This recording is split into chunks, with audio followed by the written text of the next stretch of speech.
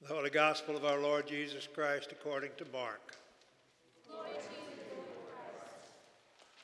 Beginning of the good news of Jesus Christ, the Son of God. It is written in the prophet Isaiah.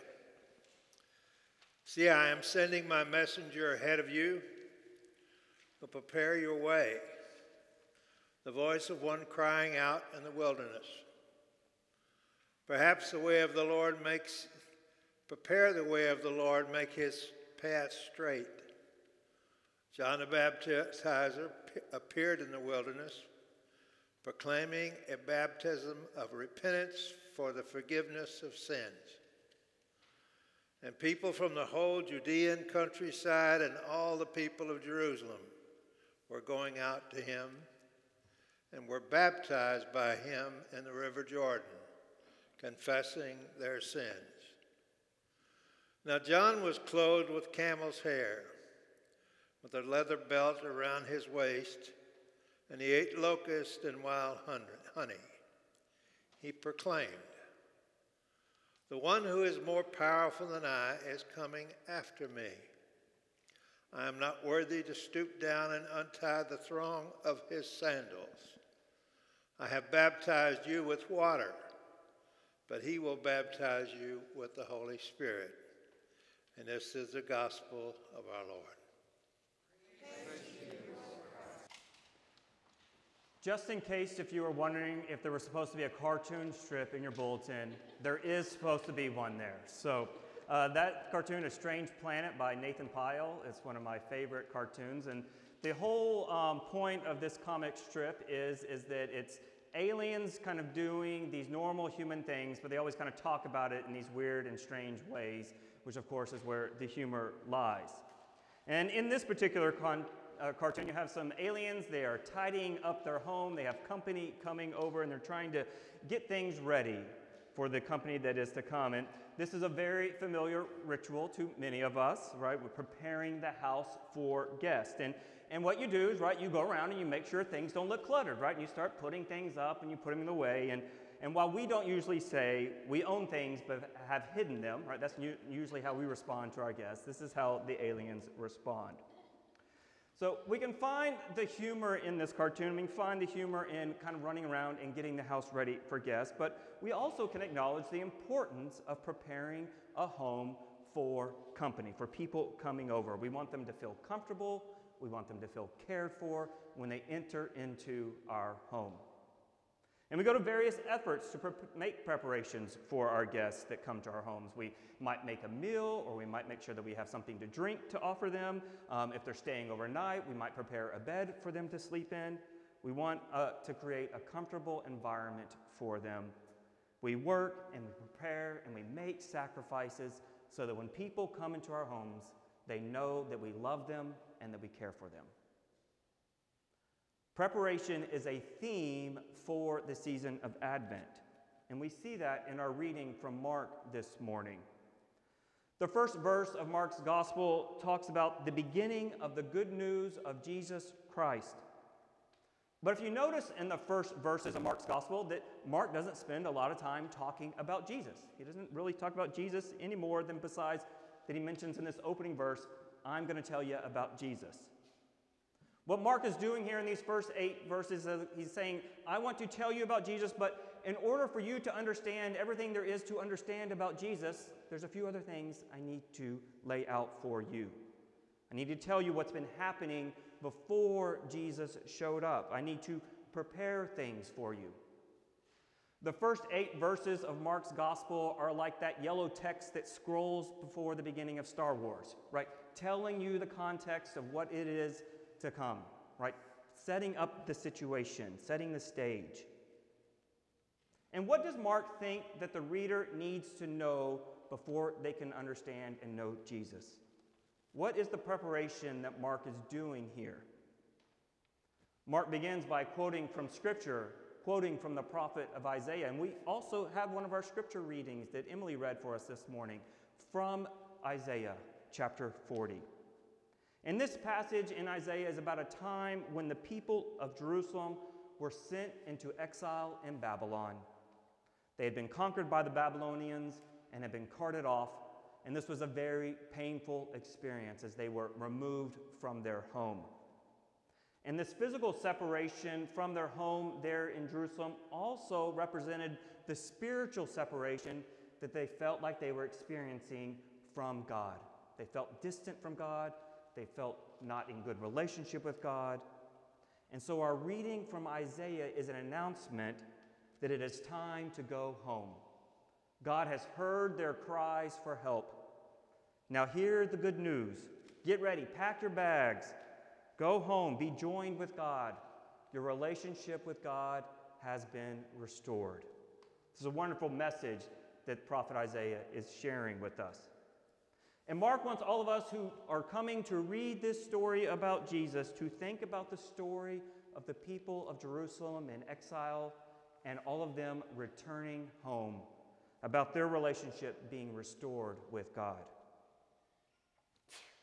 So then Mark begins to tell and share about what's been going on before Jesus shows up. And he talks about John, who's been out in the wilderness baptizing people, telling them to repent of their sins, letting them know that they have been forgiven.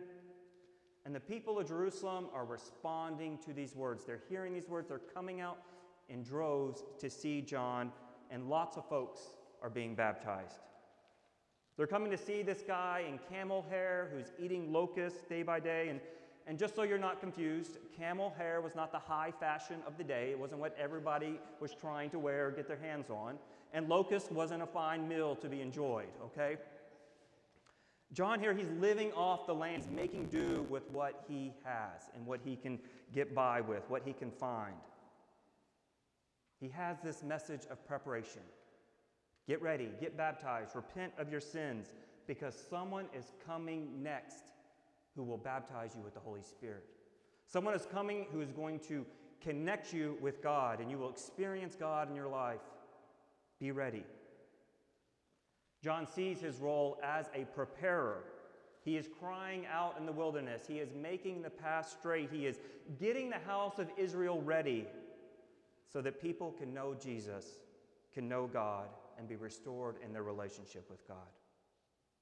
And just like we make sacrifices for guests when they come over to our home, John is out there making sacrifices, wearing camel hair, eating locusts, doing all of this stuff so that when people show up, they can come and they can be prepared and ready to know Jesus.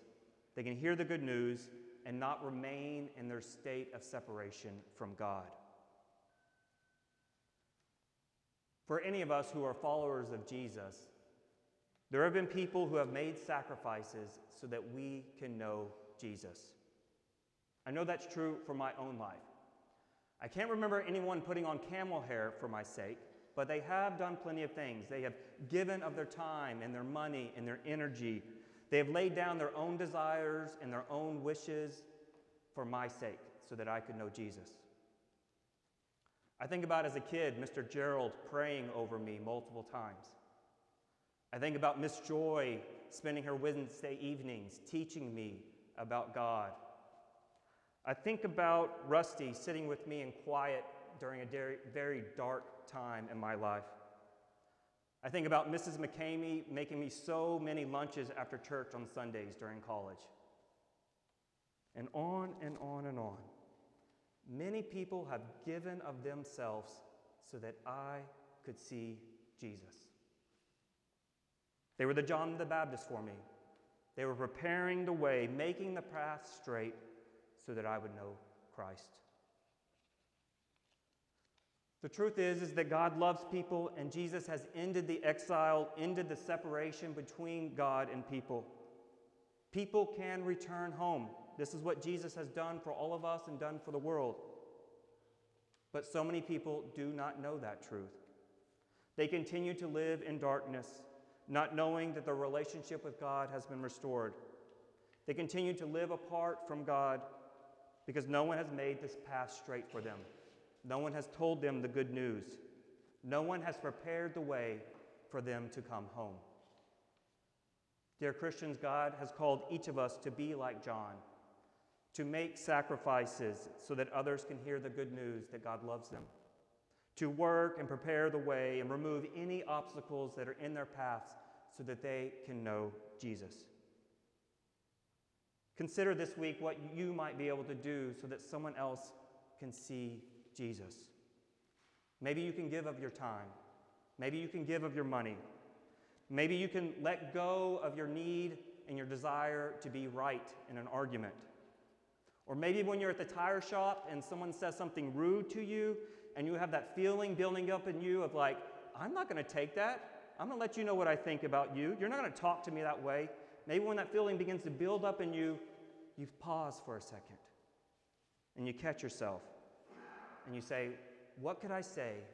What could I do in this moment so that this person can see Jesus? What might I be able to give for them? How can I prepare the way? Beloved, something to realize about doing this important work of preparing the way for others to see Jesus is this, is that when you are working and preparing for others to see Jesus, you will see Jesus too.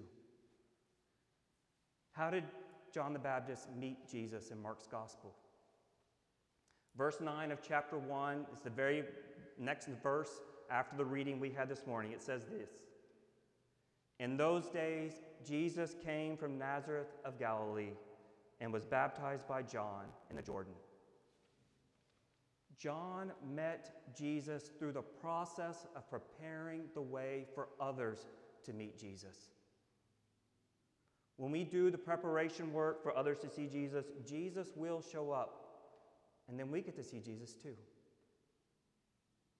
Today, go out from here and be like John the Baptist, preparing the way of the Lord, making the path straight for others to know and see Jesus. And when you do that, you will see Jesus too.